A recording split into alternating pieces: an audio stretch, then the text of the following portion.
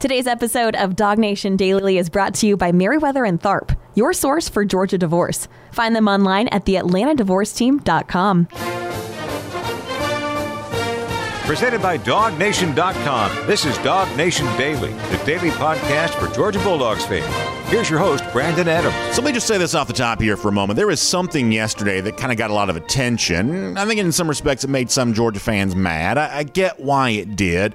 But off the top of the program, I feel the need to say this. I'm just not mad about this. This is the kind of thing that happens a lot, and I don't get that worked up about what I'm about to share with you, but I do think what I'm about to share with you does lead us into a pretty interesting conversation. You may have read the story at DogNation.com with John Metchie, former Alabama wide receiver in NFL Scouting Combine in Indianapolis.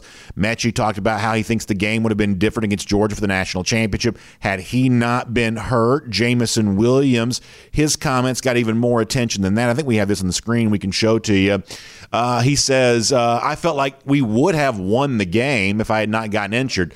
Just things happen, you know. And listen, I don't necessarily agree with Williams on that. While he was playing in this game, I was not under the impression that Alabama was on its way to coasting to an easy victory or anything like that. That was a hard-fought game with both teams when Williams was playing. It remained true after Williams came out of the game. But there is an element of whether Metchie says, hey, the game would have been different, or if Jameson Williams, who says, hey, if I was playing, we would have won the game. There's an element of which, what do you expect players to say? I mean, of course, players are going to kind of say these types of things. They believe in their own abilities, or they're certainly not going to say, no, I don't think we'd have had any chance to win the game, whether I'd played or not. That's just not really the way that players talk. So in one respect, I don't really get that worked up about Metchie saying what he may have said. You can read that at DogNation.com, or Jameson Williams saying what he said, and that's kind of been all over the place. However, I do think it opens up a very interesting conversation. And there is a difference between Alabama and Georgia right now, and that distinction does make a big difference. It does matter here because one way or another, the Williams and the Metchie absence from a lot, especially the late stages of the national championship game for Jameson, and then obviously Metchie did not play at all. The talk of, well, Alabama lost because these two guys didn't play. That is part of the story here. And I'm very willing to say, yeah, Alabama was hurt by not having John Metchie, was hurt by not having Jameson Williams. But there are things that you do as a program to mitigate against the possibility of that. And I'm not quite so sure that Alabama did enough over the course of the season to mitigate against the possibility that what happens if one of our top two guys goes down? What do we have going on then? One of the things you hear me say a lot is there is no free lunch in college football. There is no scenario where you get all of the good that goes along with something, but you don't have to get any of the bad that goes along with that. And one of the things that we say that we've noticed here lately is that Alabama, while still being a very elite team, is certainly more of a fragile version of itself than it used to be. That by comparison, Georgia's just a lot more anti-fragile. It's just a lot more difficult to do any one thing that upends UGA.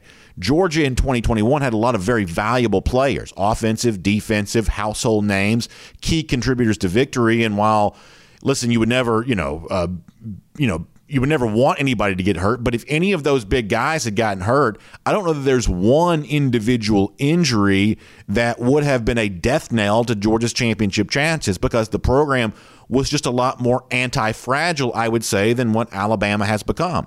Alabama has put a lot of its eggs in the basket of quarterback and wide receiver, and that's all great when those guys are healthy and playing well. But quarterback and wide receiver are smaller players. I don't mean this flippantly. I mean this specifically and literally. Quarterback and wide receivers, in comparison to the other guys on a football field, they are smaller. They are more frail. They are more prone to injury than the bigger guys. That's just kind of the way that it goes. And Alabama has put so much of its championship hopes on the infrastructure of a couple of guys, and in a sport where injuries are bound to happen, you are putting your entire championship fate at the risk of one or two guys getting hurt, there are some inherent risks associated with that. So, yeah, Jameson Williams not playing the national championship game for Alabama was a big deal. For John Mechie, not playing the national championship game for Alabama was a big deal. But we would say shame on the Crimson Tide for putting so much of their hopes into just that small basket alone, a handful, in this case, 2 wide receivers. In fact, the attention that the Jameson injury and the Mechie injury have continued to get, including the NFL Scouting Combine yesterday, and actually brings to mind something we really haven't talked about on the show too much because I was gone on vacation and everything else. But Nick Saban's kind of also had this on his mind as well. Let's go back to like a coaching clinic thing that he was doing. Many of you have seen this online. I think Michael even wrote about that. Michael Carvell, our producer, even wrote about this for DogNation.com. Saban and what he thought was trying to make a point to these coaches at this clinic about how, here's a message you can go take back to your teammates. But in a lot of ways almost came across as a little bit of excuse making for why Alabama didn't win the national championship. Once again, I'm not really mad about this, but I do think if you're looking for a reason why Georgia finally got over the hump and beat Alabama, some of the things that Nick Saban says in this kind of whiny rant, some of the things that he says, I think actually highlight that in a pretty interesting way. So we're talking about contrast between Georgia and Alabama. The words of Nick Saban here on the heels of Jameson and Mechie also talking about their own injuries. Boy, it helps draw that contrast. Take a listen to this. All right, we lost the national championship game, because basically, we had 3 corners out, both starters and the best backup. All right, so we're playing with some guys that didn't have a lot of experience, and it eventually got us in the fourth quarter. All right, and we had the kind of team where we had a really good quarterback, and we wanted to have skill guys that they couldn't guard. So we had 2 that were really, really good, Mechie and Jamo, and they both got hurt. So now we were playing with guys that typically didn't have to play at those positions. So the lesson to be learned, whereas there were 3 guys, and I'm not calling out any names, that basically didn't do the things they needed to do throughout the season, because they were frustrated with their circumstance. And this is a story that you should take back to your team so players understand this. So they're frustrated with their circumstance because they're not playing as much as they want to. They're outcome oriented. They want to worry about how many balls they catch or how much playing time they get or whatever it is. So they don't focus every day on being a complete player at their position, and they don't work and practice and prepare for the games because they say to themselves, why should I do this? I'm not going to play anyway. So we had 3 guys. They all had a significant role in the national championship game, and not one of them, not one, could take advantage of the opportunity that they had. Because they never ground through it. They never made themselves the best player they can be. And when they got the opportunity, they couldn't do it. It's a lesson for everybody. What comes first? Playing time? Or making sure that you're ready to play and create value for yourself when you get the opportunity? So listen to this here for a moment. This is not Georgia fan hosting Georgia show talking trash about the team that Georgia beat for the national championship. This is just a fact when it comes to the game of football. If you are giving all of the attention in a position group to 2 guys, Jameson Williams and John Mechie, if you're giving them all the playing time and conversely then all the stats and going around bragging about the fact that you've got 2,000-yard receivers, it is just a natural fact, human nature, that the other players in that position group are not going to be happy about that. That's just real. That's just what life is. And as I said a moment ago, there is no free lunch when it comes to the way in which you choose to build a football team. And you can go around saying, look at the production that we have with these 2 guys, Jameson and Mechie. But the very real and fair question to ask is, what happens if one of those 2 guys got hurt? Is the rest of your position group totally checked out because they weren't playing, they weren't getting any attention, whatever else, and Nick Saban can kind of whine and complain about that? But there is a way to build your team so that doesn't happen. And if you want to know just how deeply entrenched all of this is, Let me give you another Saban clip here for a moment, because on the one hand, he goes around, bragging about, look at Jameson Williams, look at John Mechie. He's using this as a recruiting tactic. We know that he is because of what he said publicly when Jermaine Burton transferred to Alabama. That on the one hand, Nick Saban cannot wait to tell you just how much attention, how many stats, and all that kind of stuff. I mean, he's cultivating that kind of superstar mentality among wide receivers. He's cultivating that as an attraction for his program. And as I said before, if you don't believe me, listen to what he said when they acquired Jermaine Burton as a transfer from Georgia. This from a couple of weeks ago. Jermaine Burton was somebody that we recruited out of high school that we thought was a really, really good player. He had a fairly productive, year at Georgia. They have a lot of good players at his position, and he had some production this year, but probably might have seen a better opportunity because we're a little bit more wide open and throw the ball more with a good quarterback. That may have been his intention, but we feel like we lost both starting receivers and Slade, two to the draft and Slade. So to get a more experienced player that has some playing time in this league probably is a good thing for us, and we like his ability, and hopefully he'll be able to be very productive for us. So clearly the message that Saban was using to draw the attention of Jermaine Burton is, hey, come here, be a 1,000-yard receiver. Come here, get a lot of attention. Come here and get a lot of individual glory.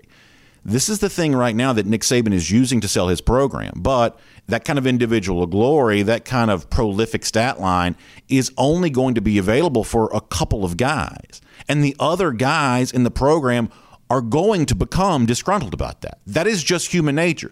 That ain't UGA fan talking trash to Bama fan. That ain't, UGA guy, saying, look how dumb Nick Saban is. This is not just a Saban thing. This is a thing across college football, that if you choose to cultivate a couple of superstars, they are at risk of getting injured, and the other players in your program are, to a degree, going to check out. That's just how it goes. By comparison, Georgia has built its program an entirely different way. Georgia at the wide receiver position has been a little bit more team-oriented. Now, there is a negative consequence to that. Nobody at Georgia gets anywhere near the individual glory that Jameson Williams and John Mechie got, or Jerry Jeudy may have gotten, or Henry Ruggs may have gotten. That totally fair to say this. There's also a negative trade-off for what Georgia does. A lot of guys play a lot of snaps. There's a lot of rotation, and nobody's getting 1,000 yards. Brock Bowers, the tight end, came close because of how good he is. But at the receiver position, nobody's coming close to getting 1,000 yards. However, I would say on average, the general player may be just a little bit happier. And we know this, the general player may be a little bit more plugged in to what's going on. And the kinds of players who seem to gravitate towards Georgia and kind of thrive at Georgia are the kind of guys who are okay not being as big a superstar as they could be, but being on a team that is as good as it possibly can be. And I'll give you the perfect example of this. Look at George Pickens for a moment. George Pickens is a former 5-star. George Pickens is as elite a player as exists in any recruiting class. If you want to go back to the class of 2019 when he came to Georgia. George Pickens is also a highlight film waiting to happen in each and every game. This is the kind of guy that if there ever was going to be someone who gravitates towards, hey, I want to be a superstar and I want to be treated like a superstar, George Pickens, based on his athletic credentials, would have every right to be that kind of guy. But if you want to look at the contrast that exists between Georgia and Alabama, why UGA is national champion, why Alabama is national runner-up and whining about why they didn't win the game, if you want to see the contrast, once again, the words from George Pickens yesterday at the NFL Scouting Combine, perfect example of this. All of this was from the end of our show yesterday on our R.S. Andrews Cool Down when Mike Griffith shared the Pickens press conference with us live on air. But first of all, on the notion of the thing that sometimes Georgia wide receivers get mocked for, come to UGA if you want to block. George Pickens told the reporters yesterday, and presumably the NFL scouts who may be listening in, I got no problem with blocking. Let everybody else chase the glory. We're going to chase championships, and I'm going to be okay with being a blocker because in the NFL, you better believe you're going to be blocking there some too. Very different attitude amongst Georgia wide receivers than maybe amongst Alabama wide receivers. The Pickens words serve as an example of that. This is from yesterday. What's your approach to your mindset when it comes to blocking and how much they're playing at Georgia, a run-heavy team? Yeah, we got some good backs on our team too. James Cook, Zamir White, Kenny McIntosh. And me just blocking was always been a part of the program and part of the scheme of the team. So, and I've always been physical. So, like, that's just one of the things that I can also add to my game besides pass catching and besides going deep. So, blocking is for sure one of the things I pride myself on. What do you want more of? Former 5-star receiver who says, I pride myself in being a good blocker, or former very high 4 or 5-star receiver at Alabama who's pouting because he's not a 1,000-yard receiver because that's what Nick Saban told him he could come to Alabama and do? These contrasts are real right now, and the distinction does make a difference. And there is a team attitude at Georgia amongst that position that I do think contributed to UGA's success this year, and I do think that the very small number of accolades and glory that were given to a very small number of Alabama players did make that program more fragile. As far as the whole idea of the kind of team mentality that Georgia seemed to have and Pickens seemed to embody yesterday, more comments from him prove just that. This is George again. Prepare people for the NFL, including myself. Really the routine that we do at Georgia, practices very similar. We got an NFL-type practice. We got NFL-type players. Half of the players on my team are here. So, like, it's almost like you in the league already. Don't you love that? It's almost like we're in the league already because if you look around, half my teammates are already here. I'm basically going through an NFL practice every single day with NFL-style players. Nobody's getting as much glory as they could be getting somewhere else, but we're all getting ready for the NFL, and we're all working towards building for a national championship as we're doing that. So here's the bottom line on all of this, and then we'll move on and talk about something different. That you get the kinds of players you seek. And Alabama is seeking out guys who want to be superstars. And that seems like a really easy recruiting method. Clearly, that's what Alabama used to try to get Jermaine Burton to transfer. Nick Saban said so himself. And it seems to work with a guy like Jameson Williams transferring in from Ohio State. And that's pretty clearly a pretty easy message. Hey, come here, be a superstar. We have 1,000-yard receivers. But when you're not one of those guys who is one of those 1,000-yard receivers, you probably are going to spend a good bit of the year pouting because Nick Saban told me I'd be a 1,000-yard receiver, and now I'm not. And then when called upon to get in to a play because the other guy got injured, because receivers often do, all of a sudden you're not going to be as ready to play as you would because you haven't been playing all year long. That is the trade-off for creating the kind of mentality that Nick Saban seems to be seeking amongst his roster right now. If you go around talking about individual glory and things like that, you will attract show ponies to your program. But if you go along the method that Georgia seems to be going after, which is come here and work hard, come here and get better, come here and get tougher, you're not attracting show ponies quite so much. It's workhorses that you'll attract to your program. And to me, in college football, that's still the more likely recipe for winning. It certainly worked for Georgia this past year, and we'll see what happens if these two teams rematch again at some point in time in 2022.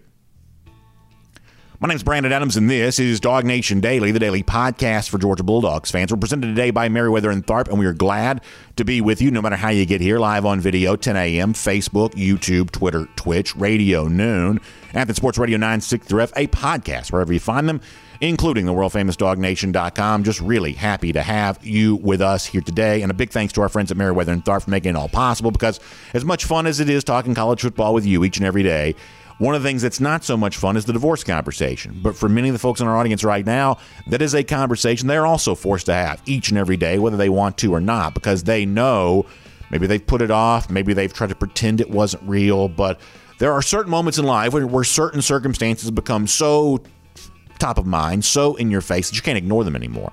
And for many of you in these early stages of 2022, you find yourself in that situation where you are now forced to confront the idea that you are a part of a marriage that's maybe come to an end. And I am sorry for you on that. But here's what I can tell you, is that when you make the decision to hire Merriweather and Tharp, when you make the decision to put them to work for you, you're going to have a strong, tireless advocate on your side that's going to spend a lot of time explaining the law to you, but also kind of fighting for you in the court process and really doing whatever the job requires. Now, you may say, well, BA, maybe I am considering divorce, but I'm not ready to hire anybody just yet. Totally understand that. Here's a simple first step you can take. Just go online. The website's theatlantadivorceteam.com, theatlantadivorceteam.com. Engage with some of the free resources, blog posts, podcasts. Learn what they have to teach you before you even make that initial phone call or make that initial conversation. And then after that, I think you'll be more equipped with better information to ask better questions and have a free initial consultation with one of their attorneys.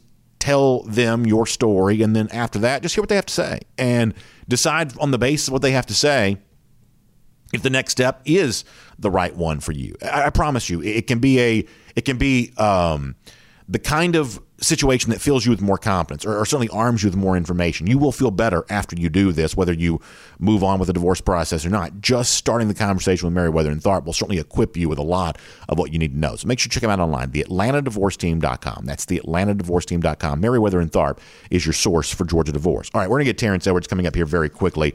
Let me just do a brief version of Around the Doghouse before we get there, because as I told you before, I thought that George Pickens had an extraordinary press conference yesterday. We're rooting hard for him in Indianapolis this week. He wants to run a good 40 time. He believes he can be a first-round draft pick if he does and when he does, and we have certainly no reason to argue with that. We'll talk to Terrence more in a moment about what he thinks the outlook is for Pickens here at the Scouting Combine. So we're certainly looking forward to all of that. But Pickens also had some more nice things to say about UGA yesterday, too.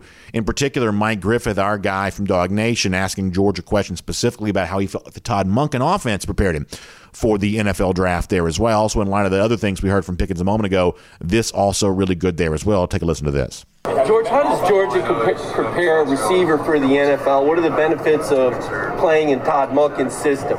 The biggest benefit is a pro-style offense. And we go into the pros. So, that really helps a lot. He was formerly with the Browns, Baker Mayfield, Odell, that year right there. And that's the offense we ran. We ran the same exact offense. So the biggest benefit is just being in the pro-style offense. I take what George says there seriously, and we'll never pretend that Georgia is as prolific as the most prolific offenses have been over the course of the last few years. Certainly, Alabama, Ohio State, teams like that, Oklahoma probably too, back to the Lincoln Riley era, have a longer track record of more consistent, excellent performance on offense. However, I do believe that last year, in the second year of Todd Monken, even though George was injured and not able to play, for most of last season, I do think the Georgia offense took a big step forward. And I do think the presence of the Monken scheme and the way in which Todd Monken is deploying his weapons here for Georgia, I do think that's created a scenario now where I don't believe that the offense that the players are playing in Georgia is a negative for them when they move on to the NFL draft, nor should it be a negative for players who are considering coming to UGA for their college careers. The Georgia offense works now. A couple of years ago, I don't think it did. In 2019, this was a pretty wretched offense, and I don't mind telling you that. I'm a big UGA fan, but not everything that Georgia does is perfect, and in 2019, this team was a pretty scuffling offense. Look at the stats. It's no longer true anymore. Georgia's really performing very well, and George Pickens says playing for Todd Monken gets me ready for the NFL. I think the NFL draft scouts will kind of view it the same way. I think future recruits should take notice of that too. So good stuff from George Pickens. Obviously, we'll hear from a lot more Georgia guys here over the course of the next couple of days, but really good stuff all the way around. All right, with that in mind, let's now turn our attention to what another great former Georgia wide receiver thinks about Pickens' draft chances and everything else that's kind of gone on the last couple of days. He's also sporting a brand new job, and we'll celebrate that with him a little bit there, too. It is Terrence Edwards here today as part of a Marlowe's Tavern Insider Update. Great to get some insight from him, and great to have all of you with us as well.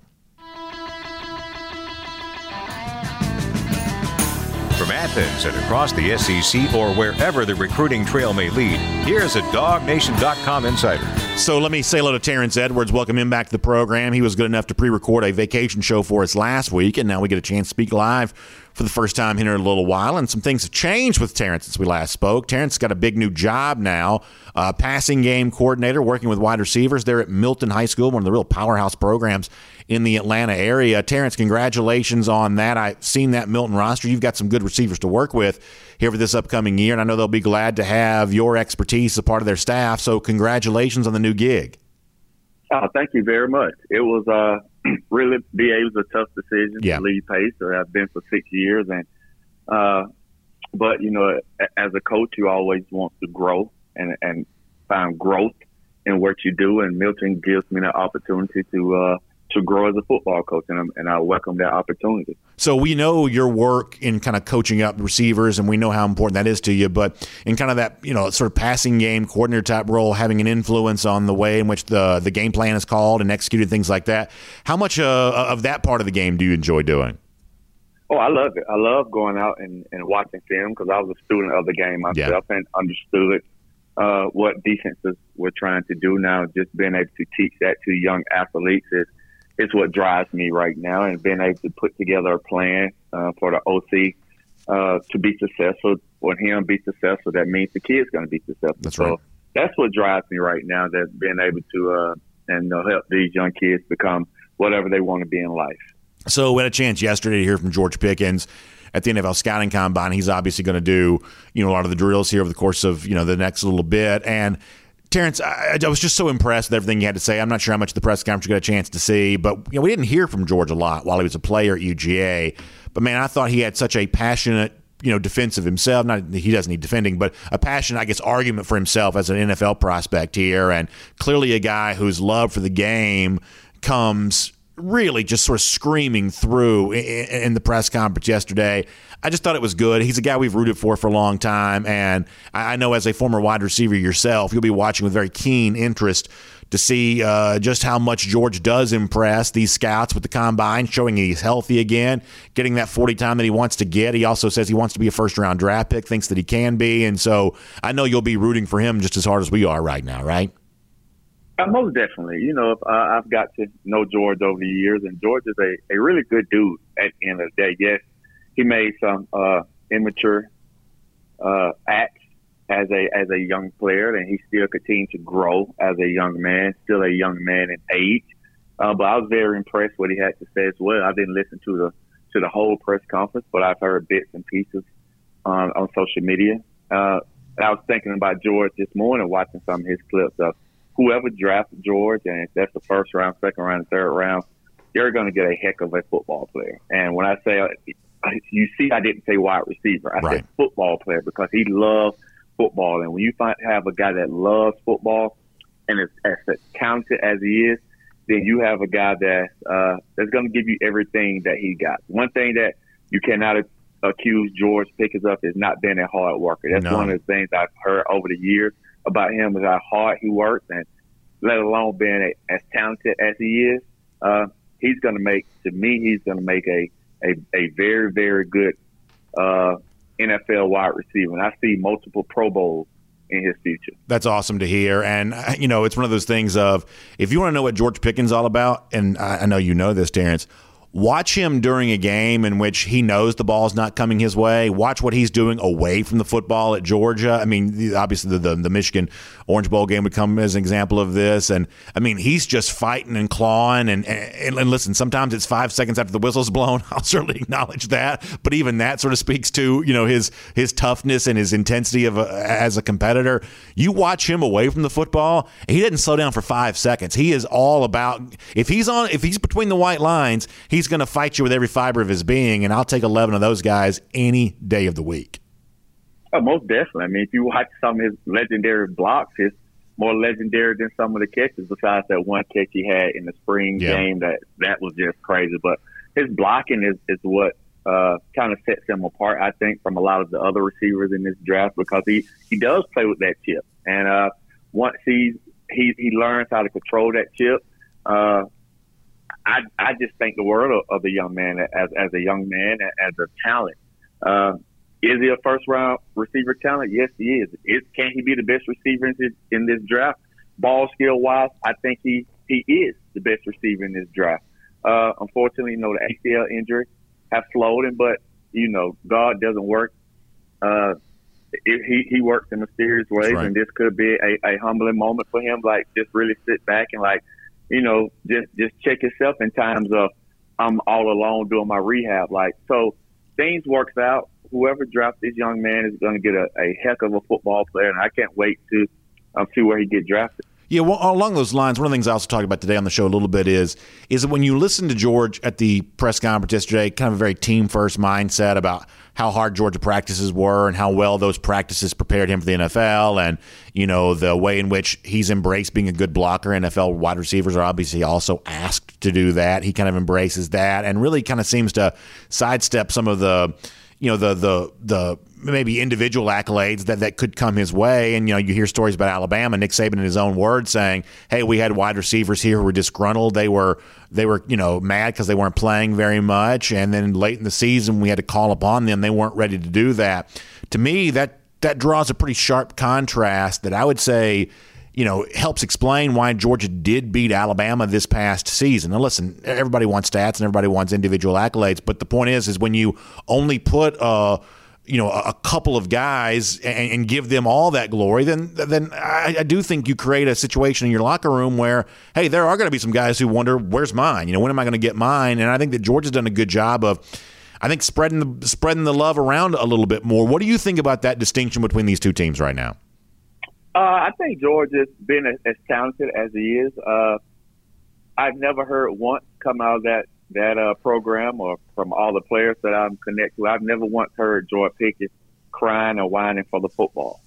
Yes, he's talented, and any good offensive coordinator, offensive coaches has to get him a football because he's that talented. But we're not the throwing around the field, Alabama, where those guys are going to get 1,000 yards. And I mean, if you see when other people does things, he's just as excited for others as he is for himself. The way he blocks on the perimeter, that lets you know he's a team first guy. So those things didn't matter to him. It didn't seem like he was there to just get stats. He was there to help the team win, and it showed. It showed. I mean, for a guy, he didn't have to come back and play this year. He didn't have to do that. He could have entered the draft without playing, but he showed that University of Georgia meant something to him. This team meant something to him. So that shows a lot about the dude's character. Yeah, I think it's exactly right. It's our Marlowe's Tavern Insider Update with Terrence Edwards right now. One of the things we haven't talked to you about is, since the last time we spoke live, Georgia's hired itself a couple of assistant coaches. Let's talk about those here for a little bit. Stacy Searles now back at UGA, once again as offensive line coach. That's a job he held here from 2007 to 2010. Now he's back in the fold here. What do you think of Searles' return to UGA, Terrence? One thing about me, I really don't question what Coach Smart does. I think he's there for a reason. I don't know a lot about Coach Searles. I know he was at Georgia, but since I'm not an offensive line guy, right, like I said, I don't know his pedigree like that. I know he's been hired at a lot of places. He's worked for Nick Saban. He's worked for Coach Rick. And if those guys trust his ability to coach, his ability to relate to young players, his ability to recruit, I think Georgia right now recruits itself. The brand that we have established, the brand that Coach Smart has established. Now we just got to get young men to buy into his teaching, his philosophy. And he's coming to a good situation. He has a lot of talented guys in that offensive line room right now. So now he just has to be the coach to nurture their talent and get those guys playing as one unit. And then Fran Brown as cornerbacks coach, that's a name that we probably know a little less about, just generally speaking, than we do Searles, because Searles does have that previous track record there at Georgia. But what you learn about him, seems like a lot of what Georgia seems to attract, which are young, up-and-coming coaches. This guy has, worked with Matt Rule and obviously, spent some time with Greg Schiano. Certainly, he seems to be a pretty fast riser in the coaching industry. And, what we've learned about him thus far pretty quickly seems to be pretty favorable of him. Do you have an opinion on the Fran Brown hire as cornerbacks coach? I don't know much about him. I'll try to do my research. One thing that I have found out that he recruits well. Yeah. Up in the area of the workers area. He gets a lot of the top players out of that area. And Georgia is a national brand right now. That's one thing about what Coach Smart has done. He's going, doesn't matter what area, what territory, he's going out finding the best players. And if there's a player up north in the New Jersey, New York area, I think this is a way to tap into that market. I think that's probably one of the reasons he's probably hired, because I think there's a 5-star, 4-star safety up in that area that played at IMG that's going back home to Pennsylvania, I think. So I think he's a guy that's going to be able to recruit the Northeast. And we need guys on the staff that can hit every territory in the United States, even globally.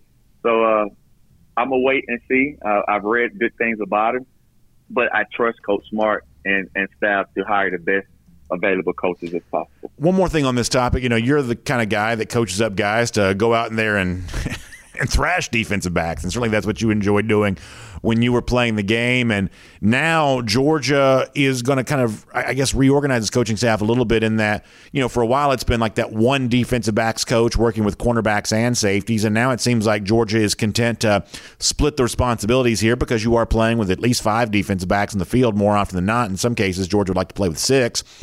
So what do you think of as a way of combating the elite wide receivers that exist in the SEC now, putting a coach in charge of safeties, putting a coach in charge of cornerbacks, basically splitting the responsibilities of what's happening with the defensive secondary? What do you think about that move right now? I think it's a great move. I think you see that more and more. It's trickling down to the high school level as well, that you having two secondary coaches, a corners coach and a safety coach, and people don't realize that they play the same position, but they're very different. Your eyes and body language and movement it's a little different. So why not have a natural safety coach and a natural deep cornerback coach as well? So it's trickling down to all levels of football right now, and I think it's a smart move, especially now that for the college level you're able to have 10 coaches on the field now. So split that room up, give more attention to the safeties because their reads and eye discipline is a little different than the cornerback reads and eye discipline. So I think it's a good idea, and I think every school and NFL is going to have a two-level coach on all positions. I think there are some inside linebacker coaches and outside linebacker coaches. So I think a lot of schools are going to having two coaches per position. I want to ask you about this new NIL thing that's kind of popped up. Before that, though, let me remind folks, this is our Marlowe's Tavern Insider Update with Terrence Edwards. Of course, it's great to have a UGA insider like Terrence as part of our program. And while maybe you and I can't be that, we can be Marlowe's Tavern Insiders. And listen, there's plenty of great incentives for you by becoming a member of the Insiders Club there at Marlowe's Tavern. You can get signed up. It's very easy to do. And when you do so, you can take advantage of a great offer. How about $10 off, $30 just for signing up? It's almost like your own signing bonus. It's almost like your own NIL deal, if you will. Great perk just for signing up. Then after that, here's all you got to do. You're basically already doing this anyway.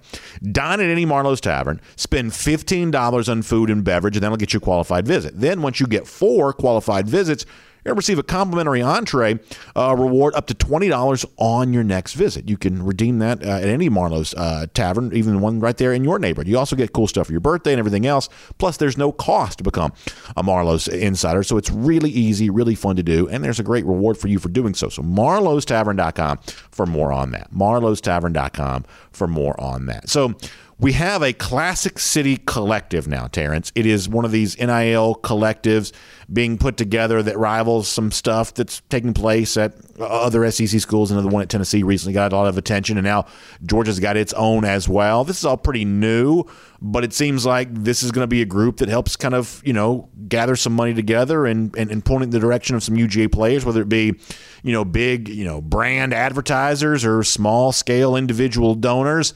I don't know that either one of us are experts in exactly how all this is going to function, but what do you make, Terrence, of this next step towards getting some UGA guys paid? Can I go back in time and morph myself back into this time? That's what I think of it. I hear it. I don't need to. I was born in the wrong era. Man, I mean, I love it. I love. Man, everyone knows how I feel about NIL. I think it's a good thing. I think there are some rules that need to be in place.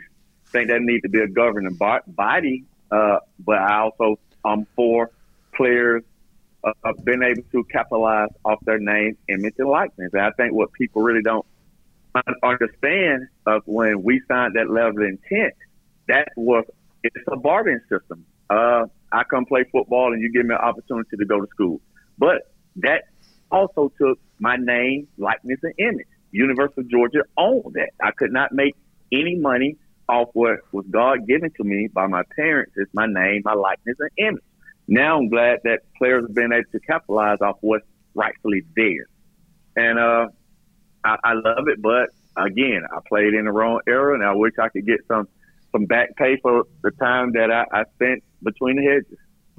Listen, I hear you, man. We do owe you some back payments and all that, Terrence. The 1,000-yard receiver season would probably pay pretty well these days, I'm thinking.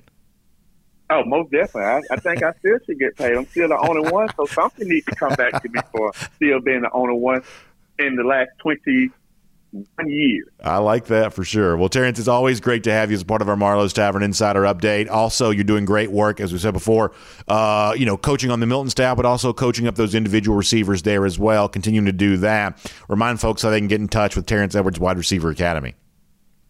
Now, I'm transitioning to the North Fulton area now, since I am on the staff at Milton. So anyone in the Alpharetta, Forsyth, Roswell area, I will be coming to that area on Wednesdays and Sundays to bring Terrence Edwards Wide Receiver Academy. Great stuff, Terrence. Thanks so much. Hit him up on social media. You can find out more about that.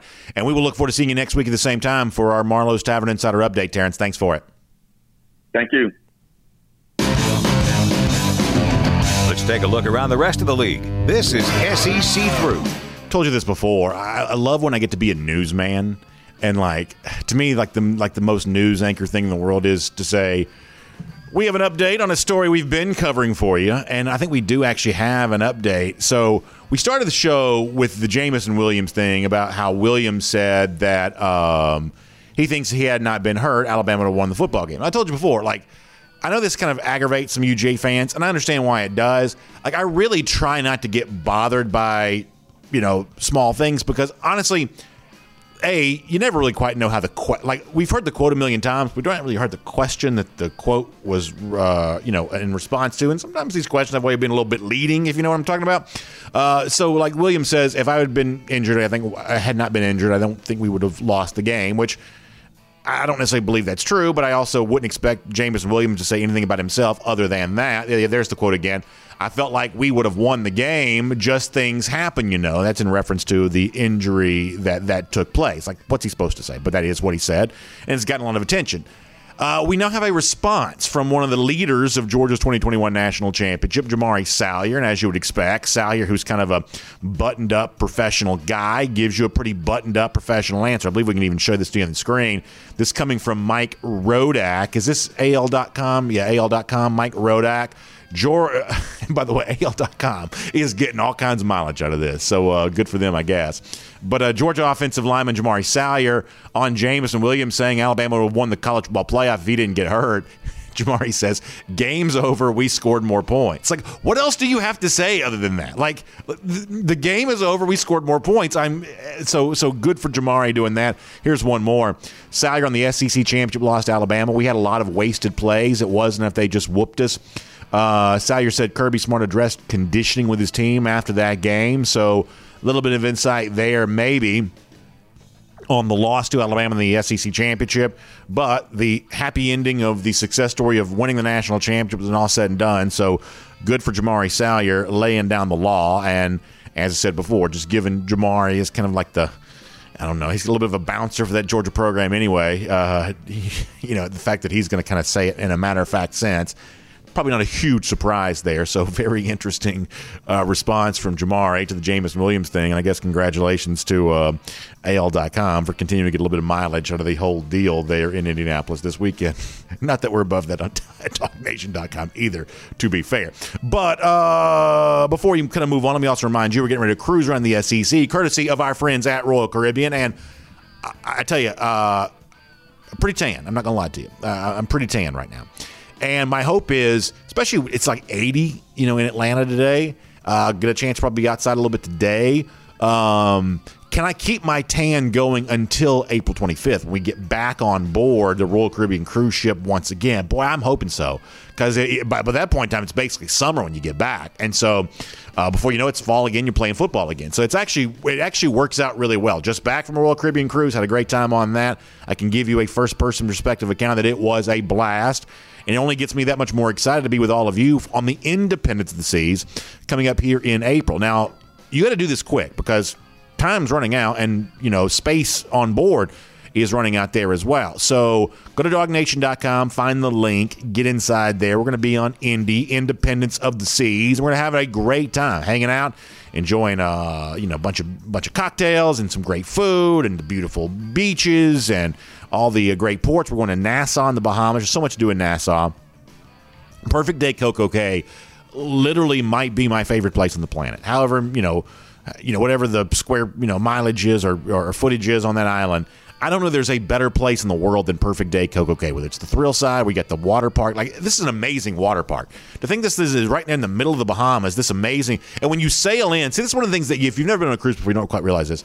But the most fun thing for me, whatever reason, is sailing into the port. It starts off as like some small dot in the distance, and then as it gets closer, it obviously starts getting bigger and more lifelike. And at Perfect Day Coco Cay, you've got it's the tallest water slide in North America. So, I mean, as you're getting there, you see this water park getting taller and taller and taller and bigger and bigger and bigger. it's really, really a fun thing to kind of see out your window as you kind of look out there and see all of that. So experience that with us firsthand and go have a great day there. I'm probably a little bit more of a chill side guy. I like the cabanas. I like to just get a mat and put it out there in the ocean and just kind of enjoy that. Obviously great food on the island. Just so many fun things to do. So I want you to be a part of it. It's Dog Nation Cruise coming up. A little bit of space left. Go to dognation.com for more on that. And with that, I've completely run out of music for my SEC through here. Cruise around the SEC courtesy of Royal Caribbean. So let me just do a few stories here very quickly. This is serious. Damon Demas, 5-star wide receiver signing at Texas A&M, facing criminal charges, allegation of, I guess what we'll call family violence or domestic abuse. Houston Chronicle, the first to report on all of this. But the allegation here is that he pushed his girlfriend's head into a wall. And, I think one of the things that kind of, obviously this is a terrible situation, and, it puts Demas in a very, troubling situation, right? You got to learn more about this, and it also kind of puts a little bit of a spotlight on the Aggies program, how they're handling all of this. He is suspended right now. There have been some allegations, I guess, that, folks connected to the victim here tried to reach out to the A&M program, and we don't quite know how all that played out. I'm always very uncomfortable in putting the program, whether it be Georgia or Texas A&M or anybody else, into the position of having to be the full-fledged investigator and stuff like that. I think that, obviously if you're the head coach of a program, you do have to take all these allegations seriously. It sounds like A&M has kind of done that, but there have also been some other things said about kind of the lead up to what ultimately resulted in these charges here. And, I don't know. I think that sometimes we ask a lot of these programs to kind of be the one to maybe investigate what's happened between, in this case, a player and his girlfriend here. And that's just kind of a tough spot to be in. So this is one of those things that's going to unfold here a little bit more, and we'll find out more about this. But clearly a troubling allegation right now, and it is an allegation, but a troubling allegation right now against a pretty high-profile member of the Texas A&M signing class. So more to be seen on that. Different story. This time 4-star safety Janelle Aguero, who's obviously going to be one of the high-profile members of the 2023 class, has put out a list of finalists, and Georgia is among that group here. We also see Alabama, Texas A&M, Miami, Florida, LSU, and Ohio State. Now, Aguero is really a safety, and obviously, Georgia's always looking to add multiple defense backs. But the safety that's going to get the most attention from Georgia in this class of 2023 is going to be an in-state guy, Caleb Downs. And I've seen Downs play. I can tell you this, that he is one of the sensational athletes, really, of any signing class. Certainly this 2023 class going to be a big deal there on that. But Aguero's a pretty big deal, too. And so one of these first big-name guys kind of put out a recently updated list of finalists here. Georgia's included on that. So Aguero's going to get some attention here and dropping a top 7. Very heavy SEC flair to all of that. Certainly adds to that. I saw where, Alabama, who's been pretty busy in terms of adding analysts, recently adding Todd Grantham, is now looking to add another analyst. And this is one of those things where outside the state of Alabama, maybe this gets some talk, maybe it doesn't. But inside the state, you better believe this is going to be chatted about. Cornelius Williams, who was fired during the season by Brian Harsin at Auburn, is now going to Alabama as an analyst. And you remember we played, Smarty at the time, former Auburn offensive coordinator, who just ripped into Harsin on this. And this was really controversial. And it was probably the first sign that things weren't quite right with Harsin, because I'm not saying there's never a time to fire a position coach during the season, but that's a really unusual thing to do. And when Jeremy Pruitt fired his defensive lines coach, Jimmy Brumbaugh, during the season, not too long ago, going back to the 2020 season, that was probably like the first real big sign of, oh gosh, boy, Pruitt's a little unstable there as Tennessee coach, because it's just very unusual to fire a coach during the season. You better have a very good reason for doing so, and it better be more than just we got mad and blew up and argued with each other. You better have a lot more reason than that to do that. And it just kind of makes I believe the head coach in most cases look bad. And I think firing Cornelius Williams during the season for Auburn is one of those things that just made Harsin seem, a little unstable there. And come to find out, we found out just how true that really is. So now the guy that he fired, who you better believe has just got bad blood up one side down the other, now going to be working not as an on-field coach, but as an off-field staffer there at Alabama. Within the state, this probably gets a lot of attention. And we talked yesterday about Harsin and his lack of ability, at least thus far, to truly connect with a lot of the high school coaches in the state. This is one of those things that's going to kind of help, I think, maybe drive that rift a little bit more, because my guess is privately Cornelius Williams probably has plenty to say about Bryan Harsin. And so for now, we'll make that cruise around the SEC, courtesy of Royal Caribbean, as another log thrown on the fire of the Iron Bowl rivalry there in the state of Alabama. Now, here on Dog Nation Daily, presented by Merriweather and Tharp, let's turn our attention back to UGA here for a moment. And let's talk here about the Classic City Collective. This is the new NIL collective that's been established at Georgia, and it rivals, some of the things that exist already in the SEC. Maybe the most prominent example recently, and if you'll remember, we talked about this in the show the other day, The Athletic doing a story.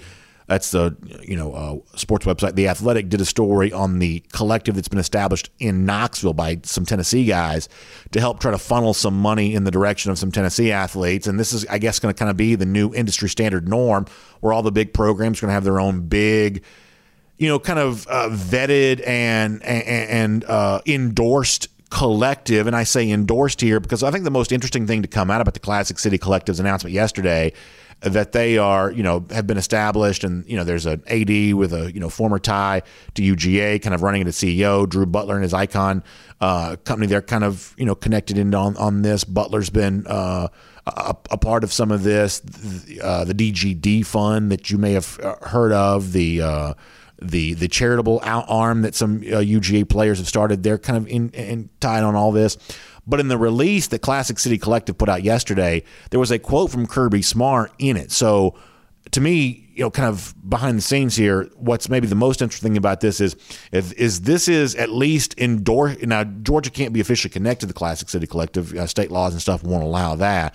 But this is at least endorsed by Georgia enough to have a quote from Kirby in the release from the Classic City Collective. What Kirby Smart says is about the new CEO, Matt Hibbs, is that Matt provided during the time in our program how valuable he can be to our student athletes in Georgia athletics. His background and experience within and around college athletics makes him a uniquely positioned leader in the world of NIL. So that's Kirby Smart on the NIL Collective, and Matt Hibbs in particular, who's a former UGA athletic department staffer, now working as the CEO of this collective. And listen, I'm not anti-collective. I'm really not even anti-NIL necessarily. But I think some of you have probably noticed over the course of the last few weeks, there is still a level of skepticism that I have about some of this kind of stuff. And I think in relationship to the Classic City Collective that comes out right now, the official support vehicle for Georgia from a NIL standpoint, I guess you would describe it as the lack of a better phrase. I think there are two questions for me that are begged on the basis of this announcement yesterday. Here's the question number one. What problem specifically does this collective solve? And that's not meant to be a criticism. To the extent that I know Drew Butler a little bit, beyond that, I'm learning about some of these other guys. They seem to be good guys. This seems to be it's really not a bad thing for UGA. So I'm not anti-Classic City Collective. I'm not even really, necessarily anti-NIL. But I am left to ask, what problem does this solve? Because every business, and this is, to a degree a business, every business does one of two things. Every business success story is about one of two things. It's about recognizing a problem that we didn't know existed, or recognizing a solution to a problem that we didn't know was possible. That's kind of the story of American business right there in two sentences. Businesses solve a problem. They either recognize a problem we didn't know we had, or recognize a solution we didn't know was possible. So what problem does the NIL collective solve here? And they would say, so far, is we're going to help the folks who want to provide NIL dollars get in contact with the Georgia athletes. But let me ask this question. I don't mean this rhetorically. I mean this literally. Is that really a problem? Is there this huge pool of NIL money, and the folks who want to give it, whether it be big brand advertisers or very rich individual donors, and they're saying, I would be happy to give this money if I could only find a way to get in contact with the players themselves? Like that doesn't seem to be, in actuality, a real problem. That doesn't seem to be the thing here. What I'm getting to is, once again, I'm not anti-Classic City Collective, or really, on face value, any specific NIL collective. But I do find this to be very interesting. that if you look at the stories that are written, including our own story at DogNation.com, if you look at the stories that get written about NIL, the source for those stories overwhelmingly are from people who are trying to facilitate NIL deals. You don't hear very much at all from the people who are supplying the NIL dollars. Once again, big brand advertisers in the way of companies, or big individual donors who just kind of want to throw their weight around. Like, you've heard some of that coming, like, say, from the University of Miami. Individual guys kind of spoken up here. But for the most part, the source for almost all of the NIL stories that are out there are these kinds of people. Once again, I don't mean this negatively. It's kind of what it is. These kind of middlemen, right, who've established a business in this new NIL world. And I think a lot of the things that we have thus far kind of comes from that perspective. In other words, we hear a lot on the demand side. Hey, there's a demand for NIL dollars, and there are services that are existing now to kind of provide some support for that demand. But what are we hearing from the supply side on all of this? The big companies who are going to be throwing this money around, we're just not hearing a ton from them right now. And to me, that's a dog that isn't barking. To me, it's kind of interesting that in a very big way, at least, the very biggest companies have not really, I don't know, they're not very vocal in the world of NIL right now. And I'm kind of curious as to maybe what that means, or at what point in time that might change. We're basically a year into this almost. Here's the other question I think is worth asking. And for a lot of the folks in our audience, this matters. So, like, one of the things that this collective presumably is going to do, the Tennessee Collective has said that this is absolutely what they're doing, is they're going to kind of create an opportunity for sort of small-scale individual donors to give some money to the NIL collective. And what that's going to really create is a scenario where, in some cases, some folks are going to have to make a choice. Do I give my money? If I want to support UGA football, let's just keep it to football for a moment. If I want to support UGA football, do I give this money to the NIL collective, or do I give this money to the athletic department? And let's talk about, like, say, McGill Society for a moment. A lot of you know what that is. It's kind of a sort of a fancy, a donor class for UGA. But, like, I know a few McGill donors, and, like, they're not the monopoly man, right? Like, some people sort of they have a picture of, like, the McGill Society donor as somebody who walks around with a tuxedo and, like, what do we call this? Like, little pocket watch or something like that. That's not quite what the average McGill donor is. The average McGill donor, at least the ones that I know, not to say there aren't some very rich people, but the ones that I know are, doing well in life, but they still have to dig pretty deep into their pockets to kind of justify the expense. I think it's, and I may be wrong about this, some of y'all could tell me better, is it $25,000 over the course of 3 years? Is that what it takes to be a McGill person? $25,000 over the course of 3 years. It's something along those lines. That may not quite be the parameters, but it's kind of something quite along those lines. For the average person I know, even the ones who are in the McGill Society, that ain't cheap. That comes. There's a little bit of a butterfly in the stomach when you write that check. So the average person I know, that if they had that kind of money to give the program, would not also have that same amount of money now to give to the NIL collective either. That there is a little bit of a choice of, well, if I give this money here, I don't have that money to give somewhere else. So for that donor who's given, a lot to UGA, and the amount they've given kind of comes with a little bit of a consequence, where is that money best spent? At Georgia, if I give that money, I'm giving towards something that's going to exist for more than 1 year. I'm giving towards a building that could last for a very long time, or I'm giving towards some sort of thing that may outlast just this individual year. But on the NIL side of things, once again, I'm not anti-NIL necessarily, but this is kind of where some of my skepticism comes, is that once I give a bunch of money in 1 year, that money gets used by the players of that year, and the very next year there's a whole new group of players who have their hand out, and you understand why they would, but they have their hand out ready for their own payment there as well. It seems like the money given in an NIL sense is a little bit less of a renewable resource than the money given towards the athletic department. I'm not endorsing one over the other. I'm just saying, like, this is one of the questions that I would, kind of have related to this, is that for me, there's no doubt the NIL era is here. Kirby Smart himself has said that. But I'm still not quite so sure how all of this is going to function. And, like, the one thing that I see is a lot of demand on the part of players to get paid, and a lot of companies who have stepped up to help try to serve that demand. But ultimately, I'm not quite so sure about the NIL money supply as of yet. just how incentivized donors are going to be on something like this, and for the very biggest brand advertisers, how incentivized they are on this either. Because those of you who ever raised money for anything before, whether it be politics or your church or anything else, here's one thing is that 80% of your money comes from 20% of your givers. That's just the way that it goes. I mean, that's true for anything, anywhere, anytime. 80% of the money is going to come from 20% of the sources. Like, where's that 20% right now? And how on board are they to really kind of give the big dollars, whether as an advertising, agreement or just look how rich I am, let me flaunt this. Like, how much of that is there really out there right now? That's the one dog right now that does not seem to be barking. And I have to say, I'm still pretty curious about all that. Maybe we'll have a chance to talk to some of the Classic City Collective guys at some point in time, and we'll learn more about this ourselves. But with that, we'll get ready to wrap up the program. And, of course, we'll do so with a couple of golden shoes here, and we always like making fun of the Florida Gators, and a couple of folks here today get a chance to do just that. Let me show you our first golden shoe winner for today. So Jason Honeywell shares I guess this is from Dan Mullen's Instagram. He's reading a book from Jesse Itzler, who's one of the Hawks owners. Am I right about that? Is Jesse Itzler one of the Hawks owners? He says, living with the monks, why turning off my phone taught me about happiness, gratitude, and focus. Actually sounds like a decent book. But Jason Honeywell says, I screenshotted this from Dan Mullen's Instagram, hoping he learned what recruiting season is from reading this.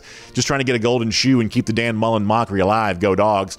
Jason, those are always good causes, seeking out golden shoes and keeping Dan Mullen mockery alive. So we will graciously give you a golden shoe for that today. Jason, thank you so much for that. Also, our buddy Dogs on Tap, kind of the same thing, showing this tweet from Pick 6 Previews, which lets you know that Florida, of course, the last 20 years, they're actually well outside the top 10 in terms of overall winning percentage. He says, I thought Florida was on another level than UGA, kind of mockingly, laughingly. So good job by Georgia on Tap. We'll make you a golden shoe winner there as well. And by the way, while we're making fun of the lousy, stinking Gators, let's keep it going here for a minute. 4,802 days, long time since that poverty program has won a national championship. And guess what? They're going to be toting another L to the Georgia Bulldogs come this October. How about 240 days from right now? Dogs back in Jacksonville, getting that win against those lousy, stinking Gators. We will see you tomorrow. Dog Nation Daily, presented by Merriweather and Tharp. Look forward to talking to you then. And on the podcast, time now for the R.S. Andrews Podcast Cool Down. We'll take a couple of your comments here. I want to read this one on Twitter from Chadwick, who's Smooth CMI on Twitter, who says, I'm going to really miss George Pickens in a UGA uniform too, BA. I talked about that yesterday. He says, it would have been great to hear from him more while he was at Georgia. His press conference that we had a chance to hear from on Wednesday was really outstanding. Makes you do wish you heard more from him. He says he was a highlight waiting to happen, and he's going to set the NFL on fire too. Yeah, listen, we're cheering for him. We're happy for him and are really rooting for him to get a chance to do that. A couple people online at dognation.com also weighing in on the Matt Hayes quote from yesterday about Tennessee, and like, why would you highlight that? Like, maybe I'm a little bit different than some of you, but I do care what other people say about UGA opponents, and it doesn't have to be true or not, but to me, that's always been part of what the offseason has been. This thing of, as it appears right now, we've said before, Georgia would appear to be a point spread favorite in every game that it plays in the regular season in 2022, and I've gone so far as to say that maybe Georgia could be a double-digit favorite in each of those games. So one of the questions that has been asked is, well, if Georgia does get some threat somewhere, where could it come from? And this is at least one example of one guy pointing out maybe a possibly unlikely source where that threat could come from. It doesn't have to be true to be interesting right now, and it was interesting to me, and that's why we kind of addressed that.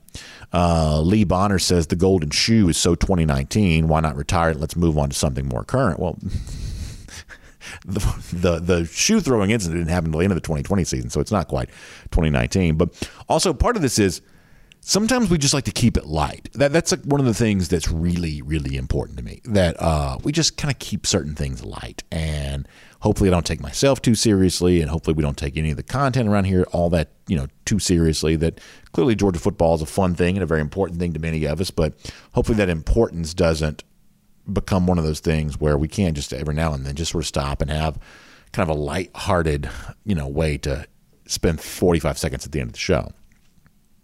And that's kind of what that is. It's just kind of an excuse to finish the show in kind of a fun way. And, most days the golden shoe is just whatever people have sent to me.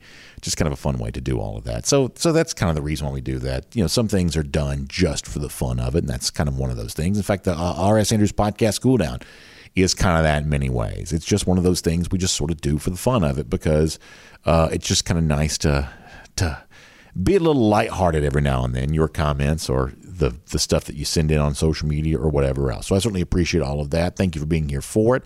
Find R.S. Andrews online, rsandrews.com. It's about time to start thinking about getting those air conditioning systems tuned back up for the springtime that's coming today around the state of Georgia. It feels pretty spring-like most places, so that's a reminder to you that ACs will be on before you know it. So make sure you check them out online at rsandrews.com for all of that. And we'll see you back here tomorrow for Dog Nation Daily, presented by Merriweather and Tharp. We'll look forward to speaking to you then.